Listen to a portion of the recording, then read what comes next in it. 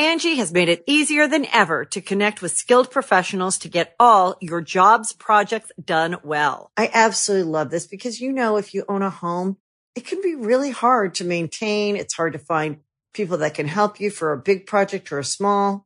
Well, whether it's in everyday maintenance and repairs or making dream projects a reality, it can be hard just to know where to start. But now all you need to do is Angie that and find a skilled local pro who will deliver the quality and expertise you need. Angie has over 20 years of home service experience, and they've combined it with new tools to simplify the whole process. Bring them your project online or with the Angie app, answer a few questions, and Angie can handle the rest from start to finish. Or help you compare quotes from multiple pros and connect instantly, which means you can take care of just about any home project in just a few taps. Because when it comes to getting the most out of your home, you can do this when you Angie that. Download the free Angie mobile app today or visit Angie.com. That's ANGI.com. And we all still wear clothes today. We do. To this day, we are still clothed. At Popular Science, we report and write dozens of science and tech stories every week. And while most of the stuff we stumble across makes it into our articles, we also find plenty of weird facts that we just keep around the office. So we figured, why not share those with you? Welcome to The Weirdest Thing I Learned This Week from the editors of Popular Science. I'm Rachel Feltman. I'm Jess Bodie. I'm Claire Maldarelli. So on The Weirdest Thing I Learned This Week, we start by each offering up a little tease of some kind of fact or story that we found in the course of our fascinating day-to-day lives as Popular Science reporters and editors. And then we decide which one we just absolutely have to hear more about first.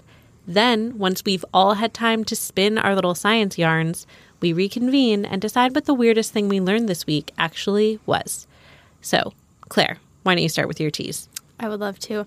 There is a condition called jalapeno thumb. Mm-hmm. Okay. All right. Jess, how about you? I would like to talk about a Hungarian countess who was accused of being a vampire. So a few weeks ago, I had a fact that started with babies being a sideshow attraction and ended with Nazis. And this week, I have a fact that starts with Benjamin Franklin sitting around naked and ends with Nazis. It has come full circle. Okay. So which one do we want to hear first? I like vampires. Yeah. Okay. Let's start with vampires. Great. I would love to start. The reason I got hooked on this countess story is because I was catching up with an old college professor from undergrad from the University of Pittsburgh, go Panthers.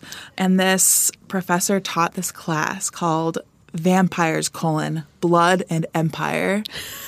That's wow. amazing. Yeah, it was one of my favorite classes ever. And it was all about the history of vampires. They've been around in history books and records for basically 1,000 years. And they've percolated through different cultures. And it says a lot about these different cultures. So anyway, I was talking to this professor and she reminded me of this figure named Elizabeth Bathory. And she was a very grim figure. So I decided to dig into her history. She was a Hungarian countess from the 16th and 17th centuries. She was born in Transylvania. Whoa. Yeah, very key fact there. And then she married into Hungarian royalty. Things were pretty chill for a while, and then her husband died, and then things just went off the rails. Strange rumors started circulating that she was murdering her servants and torturing them. And they were all just young women, too. It was very strange. The Hungarian king heard that this was going on. He was like, that's pretty weird. Let's hold a trial and figure out what's going on. Let's hold a trial. Yes, let us really figure out what's going on here. They found out through this trial that they had evidence of her killing 80 women.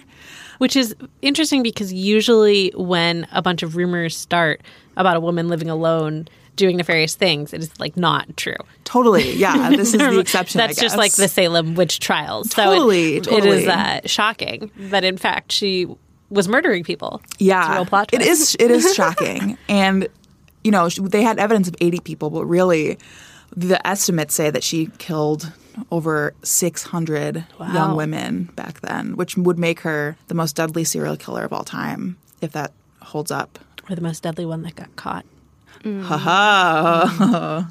And so she was always, a troubled child growing up. She always, wanted to see the servants getting punished, growing up. So there's always, some signs that she was a little bit of a sadist. But it seemed like the power really went to her head maybe when her husband died.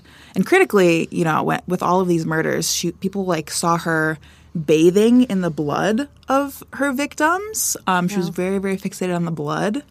So people thought that she was a vampire for this reason. That could be a bad sign. Yes, key sign there. The reason she did this is because bathing in blood, especially the blood of virgins, was thought to, increase your youthfulness, make your skin just glowing and make you look young. Young blood.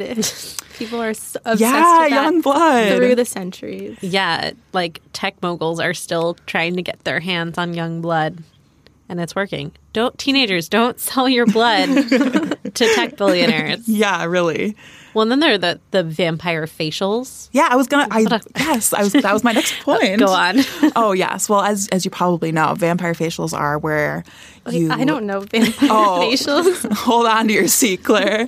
You get your blood drawn. It's your own blood. It's not somebody else's blood. Okay, good. But they spin it to get the platelets, the plasma. Mm-hmm. And then they do microdermabrasion, I think, or it's they do the needling on your face with your own blood to get the platelets into your skin, right? Yeah, it's basically plumping up your skin with your own blood. Mm-hmm. You bleed your own blood, and then they stick it in your face. Bleed my own blood. Wait, but this is not a proven successful treatment, or it is? So there are some studies that show that it encourages tissue regeneration kind of thing, but it's not going to be it's not going to cure your wrinkles like people say it will. Right. No miracle. No, it's not. Cream. Tis no miracle. Also, won't anything that jabs a bunch of tiny needles in your face encourage tissue regeneration? Because your body will be we need to regenerate this tissue. Yes. So I wonder how much the blood actually contributes. That's a really good point. I wonder too. Cracked the case. But back to vampires. I also just wanted to talk about a few of my favorite all-time greatest hits vampire facts. Because vampires have been around for 1,000 years. There are so many great facts. I feel like I need this. I don't know very much about vampires. I'm so happy to provide. So my absolute favorite fact, it has to do with how people used to bury vampires or people that they thought were vampires. Mm-hmm. And after they would bury them, they would sprinkle poppy seeds on the grave because vampires are compulsive counters. So okay, checks out. Yes. So when the vampire would rise, when the sun would set, when it was at night, when the vampire would rise, it would suddenly see all of the seeds around it and would have to count every single one before going on the hunt. One poppy seed, two poppy seeds. Remember, there's literally a Sesame Street character. I was going to bring that up. The Count, who obviously teaches children how to count. And I want to know who on the Sesame Street staff is super deep into vampire lore that knew this. This is so deep. So there are a lot of funny burial things too, like the counting. People also, I came across this one report of people saying that they would exhume a vampire and steal its sock and fill it with a bunch of little pebbles and throw it in a river. So not only would the vampire feel like his outfit was incomplete and have to recomplete his outfit. Once he found his sock, he would have to count the pebbles. Oh, yeah. So that's several hours of time you've bought yourself. Yes, definitely. And the last thing I thought was interesting about vampire burials, people have found bodies from 17th century Poland they were buried with a sickle, and the sickle was kind of around the chest and neck area of these people. Mm. If they were a supposed vampire and they were to sit up and get out of their grave, they would just be decapitated. Oh, wow. Oh, God. Like a little booby trap. The worst kind of booby trap. Yeah. Which in my thought process is why not just decapitate it while it's sleeping? Right, or just quote unquote sleeping. Right. Or if you're I guess it's it's it's rude if you cut someone's head off and they're not a vampire. I guess that's maybe true. They worried that they would face divine retribution for that's a great point. That's desecrating the body. But if it's a vampire. Yeah. Reading into vampires again, Googling around, falling into Wikipedia holes. I was also reading a little bit about why people were accused of being vampires in the first place. And I came across this condition called porphyria, which is a group of diseases. Oh, God, I think I'm going to get them now. This is not good for me. It's when these substances in your body called porphyrins, I believe is how you would say it, they build up and they affect your skin and your nervous system. And basically it makes you very pale and very sensitive to sunlight. So like if you go out in the sun and you had one of these diseases that falls under the porphyria umbrella, your skin might blister or react very poorly. And also another symptom of this would be that your gums recede, so your teeth look really big. Man. And it also can affect your mental state too, right? All I know is that when I was a goth middle schooler, one of my favorite poems was called Porphyria's Love Song or something like that. And it was about a man going crazy and strangling his girlfriend with her hair, I think. Oh, my God. It was, like I said, goth middle schooler. Yeah. I don't remember the details, but I know Porphyria was involved. Well, that would make sense. And people think that it could happen with inbreeding too, which was the case a lot of the times in these 16th and 17th century royal families, like Elizabeth Bathory. Not saying that she had this disease, but people thought that Vlad the Impaler had porphyria or a version of it. And he is the one that Dracula, Bram Stoker's Dracula, is based on. A very stabby man. Truly quite stabby. Loved a good steak. Those are my facts. Wow. That's crazy. I love vampires. I'm going to get porphyria now. Okay, we're going to take a quick break and then we'll be back.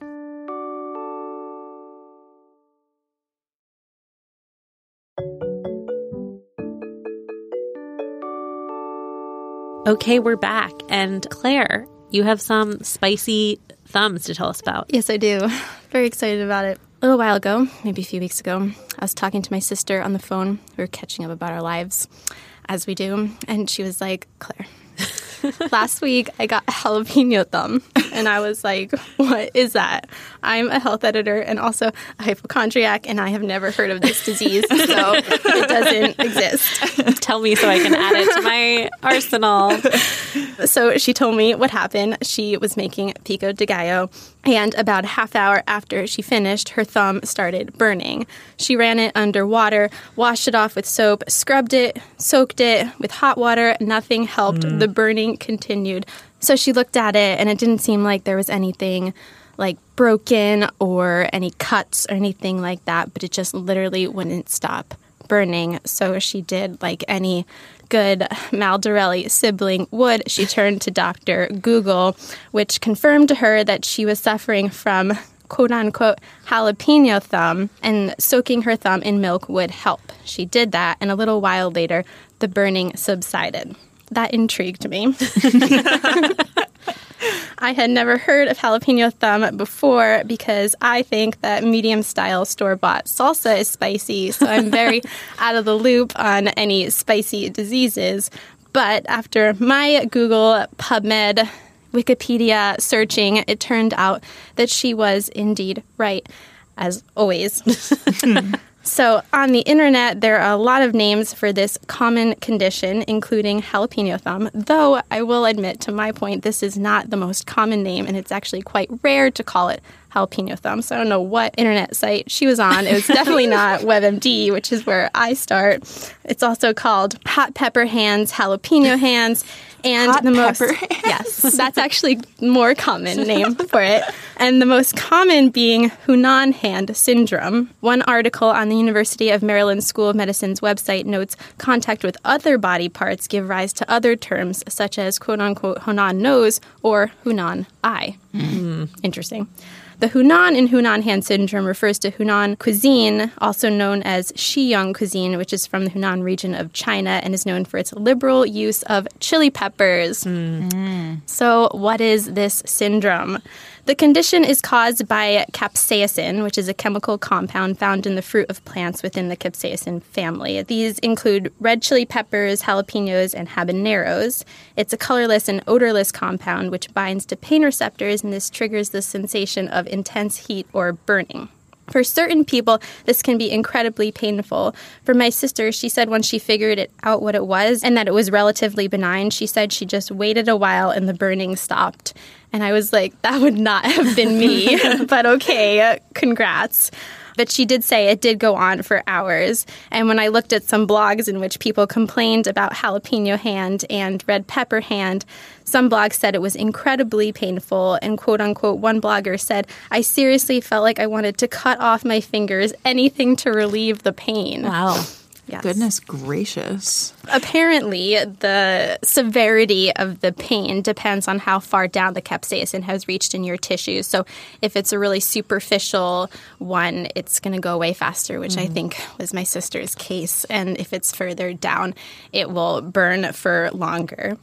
Interestingly, just as much as the medical community couldn't agree on a name for it, they also can't agree on the best way to treat it. The most medically based sources say to use milk or some other type of antacid for skin and GI exposure, because I guess you can eat too much hot peppers and get the burning in your stomach, which I have heard is bad. Again, I can't tolerate medium From the salsa. inside out? Oh my God. Well, we have an article on popsci.com where one of our former writers, Kendra, ate the spiciest chip in the world. Yes. And remember she that. described both in the article and to me, because I was there, how she could feel it going through all the way down, just all through the intestines. That's And I think horrifying. the only other thing she ate that day was a whole pint of ice cream. God. And it was necessary. Isn't there Right. also a video of that? Yes, as well? there is. We will put that in We'll our share. Weirdest Things post this week. It's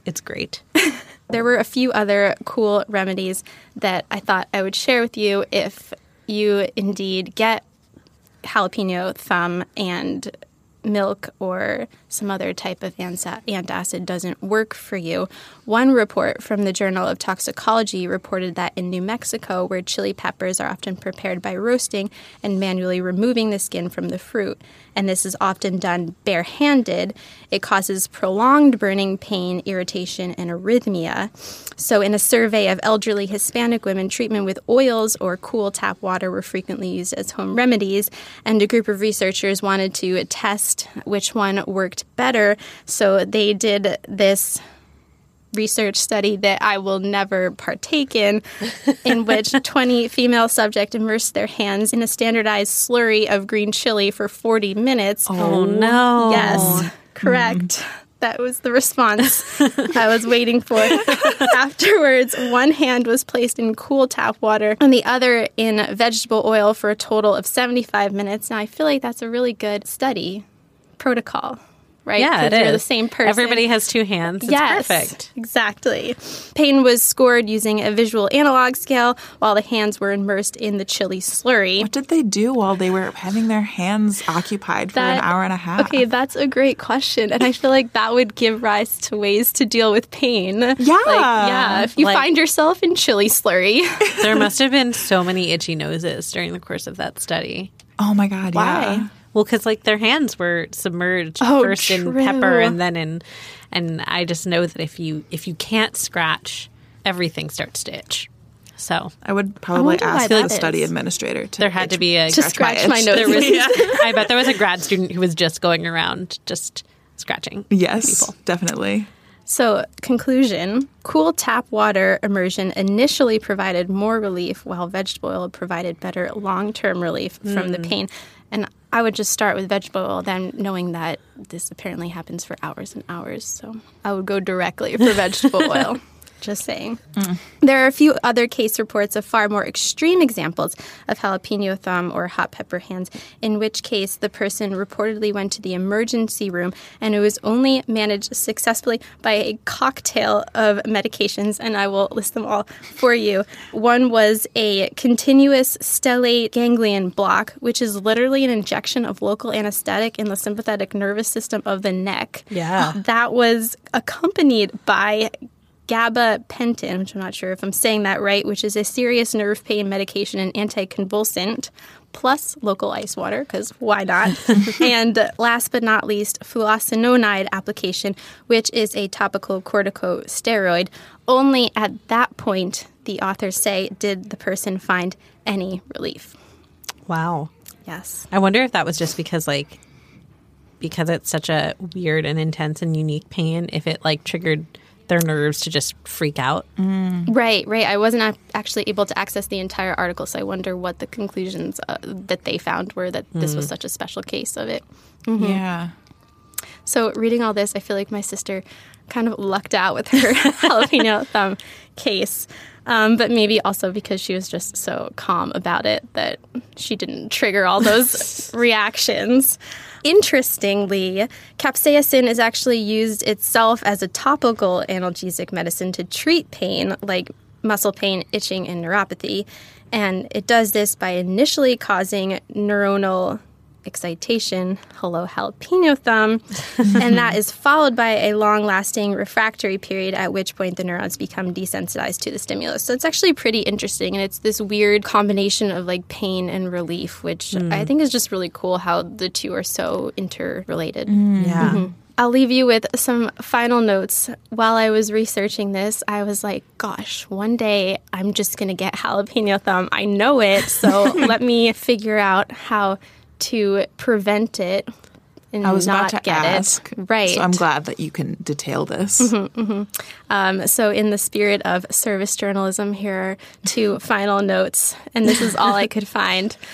Wear gloves and do not touch your eyes while cutting hot pepper. That's it? That's all the internet had to offer, including a bunch of medical journals. Fine. I guess. Okay, we're going to take a quick break, and then we'll be back with one more fact. Hey weirdos, looking for awesome popular science merch? We've got you covered at popsci.threadless.com. Pick up t-shirts, notebooks, mugs, and other great swag with iconic vintage covers or modern designs. Plus, check out our podcast store and rep your favorite PopSci shows, like The Weirdest Thing I Learned This Week. All that and more at popsci.threadless.com. That's popsci.threadless.com. All right, we're back, and we have time for one more fact, and it's mine. So we're going to start with the fact that Ben Franklin enjoyed taking what he called air baths. Other people would refer to these air baths as Ben Franklin sitting around naked. So apparently, Is that technically a bath? well, I'll get into that more. So apparently, cold baths were very in vogue as a health aid at the time, but Franklin found them to be too bracing. He found cold air to be much more agreeable, and so he got up almost every morning to sit around naked for around an hour. This is according to a letter he wrote to a friend praising the virtues of the air bath. He would get up almost every morning, and he would sit around naked for about an hour. Sometimes a little bit less if it was really cold. And then he would sometimes go back to sleep for a couple of hours afterward. And he was like, it's strengthening and enjoyable and way less bracing than a cold water bath. And I actually found a paper on the subject from a doctor in the early 1900s named Gerald B. Webb. The only other thing I could find about him was that he ran a sanatorium. But he was reflecting on historical references to air bathing and speculating on the potential health benefits. And there were several other historical figures that he noted had written about sitting around naked in the air and how good it was for them. He basically was arguing that laymen had stumbled upon a great medical intervention and that doctors should take note. He quoted someone in there as saying it made sense because Homo sapiens is not amphibious. So we spend too much time either in actual baths or in clothes that trap our sweat. So he was we are open air animals. We are not swamp creatures. It seems like a way to get out of bathing yourself. And out of your clothes. Lazy. Yeah. So into the 1900s, people were talking about how great it was to be naked and have the air upon you. And he had some other justifications in this paper I read.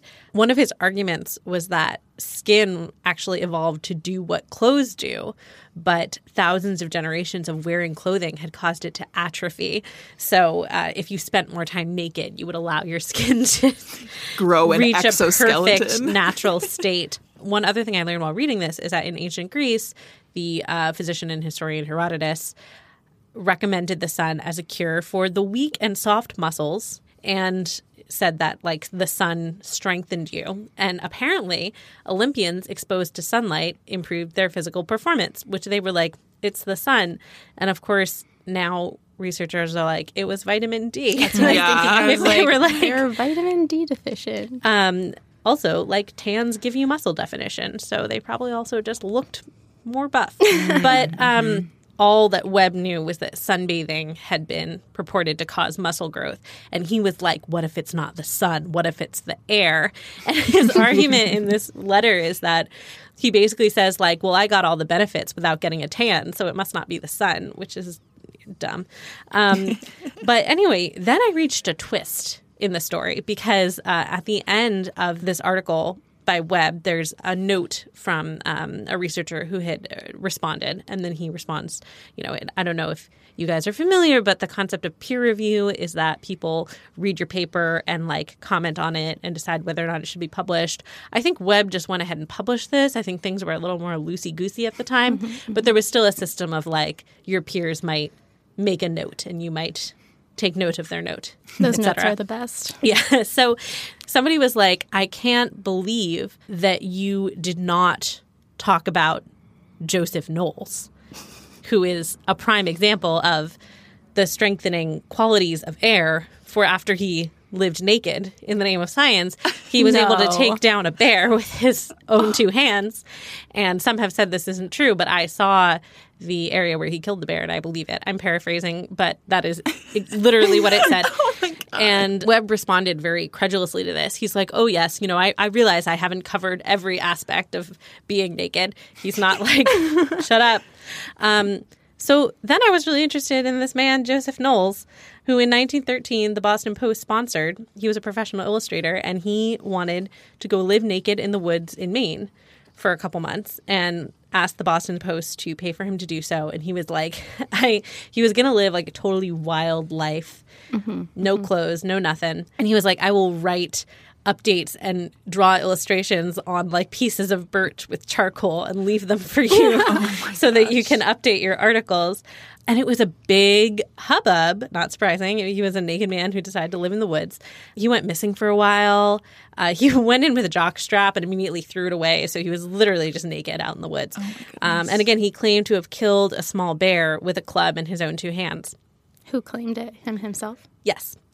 And it later came to light that he actually went and hung out at a friend's cabin and like pouted for 2 months, which is kind of perplexing because later in life he repeated the experiment like for real in California. Maybe not naked. I don't know if that was the case, but he did go like live without any assistance out in the woods. So it seems like he could do it. He just didn't do it at this time. The friend he stayed with was like, yeah, he was just lazy. The real damning evidence here is that the bear skin that he said came from a bear that he had killed with his own hands had bullet holes in it. Oh. And come on, man. Apparently he bought it from like a fur trapper. I do have a picture that will also be on popsci.com of him. He is still in the jockstrap in this photo. Here he is about to go off into the woods. Thank God he's just kind of like a normal looking, kind of pudgy guy. If he was standing up a little straighter, it would look like the Bigfoot photo. Yeah, it absolutely does look like that. And even though the wilderness stunt was a total hoax, it successfully, I think, doubled the Post circulation. Wow. And allegedly wowed medical professionals, which is the part that I got really interested in. According to the book that Joseph Knowles wrote about his own experience, and this is probably true, Harvard's Dudley Allen Sargent, a physician who invented gymnasiums, as we know them, and the modern concept of physical education and personal training. He invented the concept of testing people for their physical fitness. So he said there was great scientific merit in this, quote, experiment, even though it was a sample size of one, which is not an experiment at all. I could go into the woods and kill a bear, and all you would know is that I had gone into the woods and killed a bear. It would not tell you anything about the larger population. He looked forward to seeing how a reprieve from modern society, including a salty diet, would alter this man. Yeah, he was like, we really want to see what it's like when men don't eat salt. That was apparently at the forefront of his mind. Huh. He also said that Knowles' quote, considerable fat would protect him from the cold. Oh, burn. Yeah. And then afterwards, and this is from Knowles' book, apparently Sargent said that he was in the pink of condition, if ever a man was. And he came out scoring way higher on Sargent's fitness test than he had before going into the woods. Allegedly, much higher than Harvard's football players, too. Sargent said, again, this is a quote from Knowles' book, that with his legs alone, he lifted more than 1,000 pounds. I am skeptical. You've seen the photo. Yeah. All of this was being spun up to be about his exposure to the elements and not just the literal exposure to the air, as that person pointed out, responding to Webb's study on the subject, but also just being in the forest, fending for yourself, getting back to your primal roots. And if that sounds kind of gross and troubling, it is going to get more gross and troubling, I promise. Oh, no. Sargent also said that his skin had become more perfect due to exposure to the elements. And in fact, people loved to stroke his perfect back skin when he showed up at appearances. Sargent said, it serves him as an overcoat because it is so healthful that its pores close and shield him from drafts and sudden chills, which is not how skin works, in fact. So why did everyone buy into this hype? And this is where it gets kind of gross. Because, maybe he lied. Maybe this section in his book is totally made up. But, there are, newspaper quotes from some of these experts saying similar things. And Sargent definitely was, on board with taking these results really seriously. This story happened to fit really conveniently into a very dark narrative being pushed by many American medical professionals and just the general public at the time. And that was eugenics. It was the peak of the American eugenics movement. Yeah, I know we just talked about eugenics 2 weeks ago in my story about sideshow babies. I promise I didn't go looking for another story with Nazis in it, but they just keep showing up. Can't get rid of them. Yeah, exactly. In the expert quoting section of the book, there's also a lot of talk of, and this is a quote, the physical welfare of the race and the degeneration caused by an urge for refinement. So there was a lot of talk in this time in the early 1900s up into the 20s and 30s about how men, particularly white American and European men, had to get back to their savage roots to maintain the superiority of the race. They were saying that life indoors was too easy and it was turning us into sissies, that we needed to get out there and roll around in some dirt, preferably naked. And when I say we, I of course mean white American men. We ladies were not supposed to be rolling around in any dirt, naked or otherwise. So even the nudist movement in Europe in the 20s and 30s had ties to eugenics because nudist magazines, which I learned today were a thing, argued that it helped to counter the deception of clothes and makeups to promote natural sexual selection. So, those tweets where it's take her swimming on the first date, that's what nudists did. Oh, my goodness. I'm sure there were some very nice nudists, by the way. No offense if your grandmother was a 1920s nudist. I'm sure she was lovely. And in fact, the Nazi Party harnessed nudism in a lot of ways. They outlawed nudist groups, not surprisingly, but they also kind of took this idea of celebrating bodily ideals. There's one Third Reich text that's we celebrate the women with the best racial background and the most beautiful bodies for breeding. No one will be able to conceal his or her flaws and weaknesses behind clothes. So they were very much the form, the human form. It must be perfect. Go hang out in the woods. The moral there is that even if you think you're just reading a romp about a man running around in the woods naked for fun, there may be a eugenics angle there. So tread lightly. To end on a note that has nothing to do with Nazis, I wanted to know what the actual health benefits were of running around naked, if any. Was Benjamin Franklin on to something, or did he just like being in the nude, which is fine. everything I could find, I could really not find any like hard medical literature about nudity in this regard. I did find some physicians talking about like specific health benefits just based on their experience. It all came down to like really basic things like avoiding swampiness.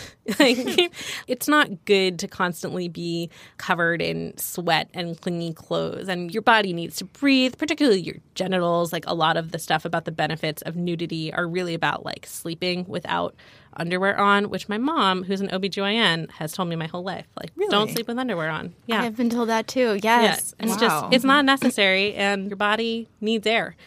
And so that's true. There's no magic to that. There's nothing special about the air. It's just that there's something not great about wearing tight clothes all day. Also, if you're sleeping naked, it means you're sleeping colder.